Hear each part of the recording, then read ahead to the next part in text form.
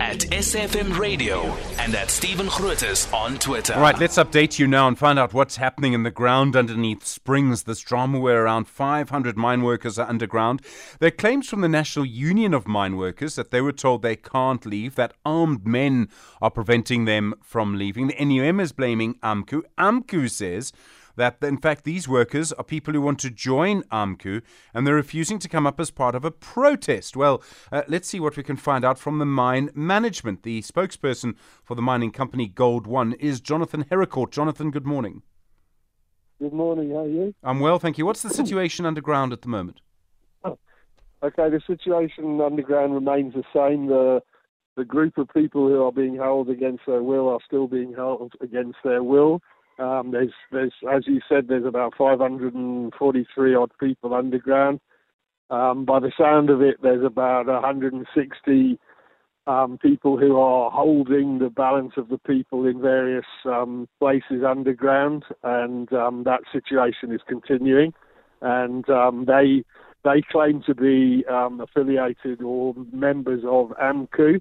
And basically they are demanding that we recognise AMCU as the representative union, and only once we do that will they put an end to the situation. The men, the 140 men you say are holding these other people underground, are they armed? Do they have guns? No, we have had no reports of those kind of weapons, but I mean, this is a mining operation, so there's a lot of equipment that is used for mining purposes, which can be repurposed as very effective weapons. There's shovels, there's hammers, there's drill steels, there's pinch bars. There's all sorts of equipment that is just as easily used as an effective weapon. So, no, there's certainly not been any reports of any firearms involved. So I mean, AMCU, as I'm sure you know, Jonathan, denies that their members are doing this. I mean, why do you think this is happening? Is this a fight against you, or is it a fight between the unions, or is it both? It's effective. Look, we have a recognition agreement with NUM that dates back to 2012, which recognises them as the sole representative union of our category A and B employees.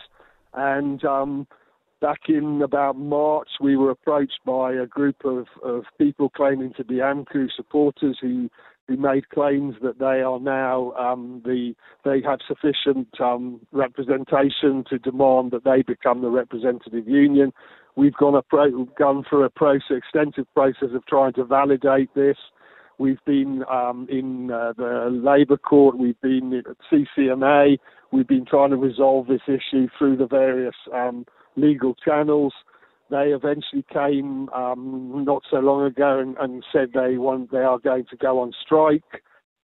We went through the process of drawing up picketing rules. We then went to the they went to the CCMA to get a judgment giving them permission to hold a legal strike.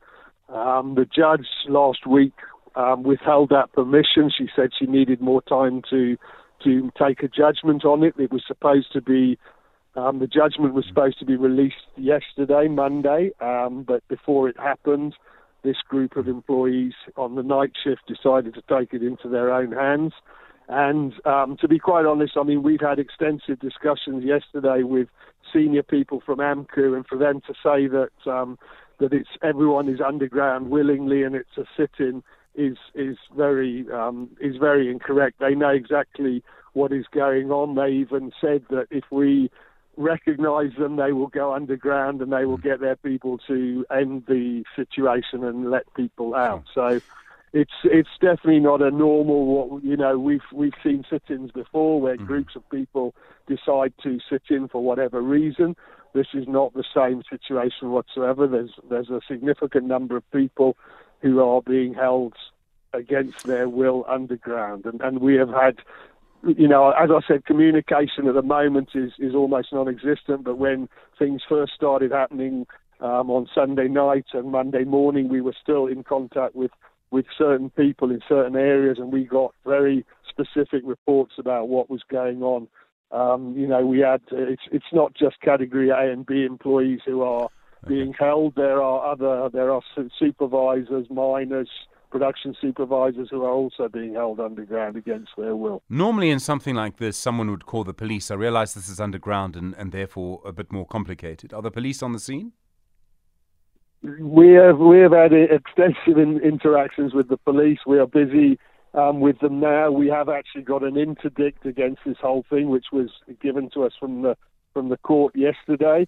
So we have a group of AMCU supporters, about 60 of them, who have been on surface since Sunday night. So we are in the process of trying to get the police to come and assist us with dealing with that. However, I think, a situation like this, everyone is very, very, very scared of doing anything that could possibly inflame, the situation further. So to be honest with you, it's very difficult at the moment to get action. And certainly there doesn't seem to be any way that the police would go underground. It's probably, not a good idea anyway, because we don't know exactly where these people are, and to have armed people walking around underground trying to find other people is just going to inflame the situation. We need to get this resolved through discussion with the relevant unions and see how we can solve it and get the people out from underground. Jonathan Hericourt, thank you very much indeed for agreeing to speak to us at short notice. Do appreciate it. Spokesperson for Gold One there. All right, so that's the view of them. You've heard, of course, from AMCU and the NUM earlier.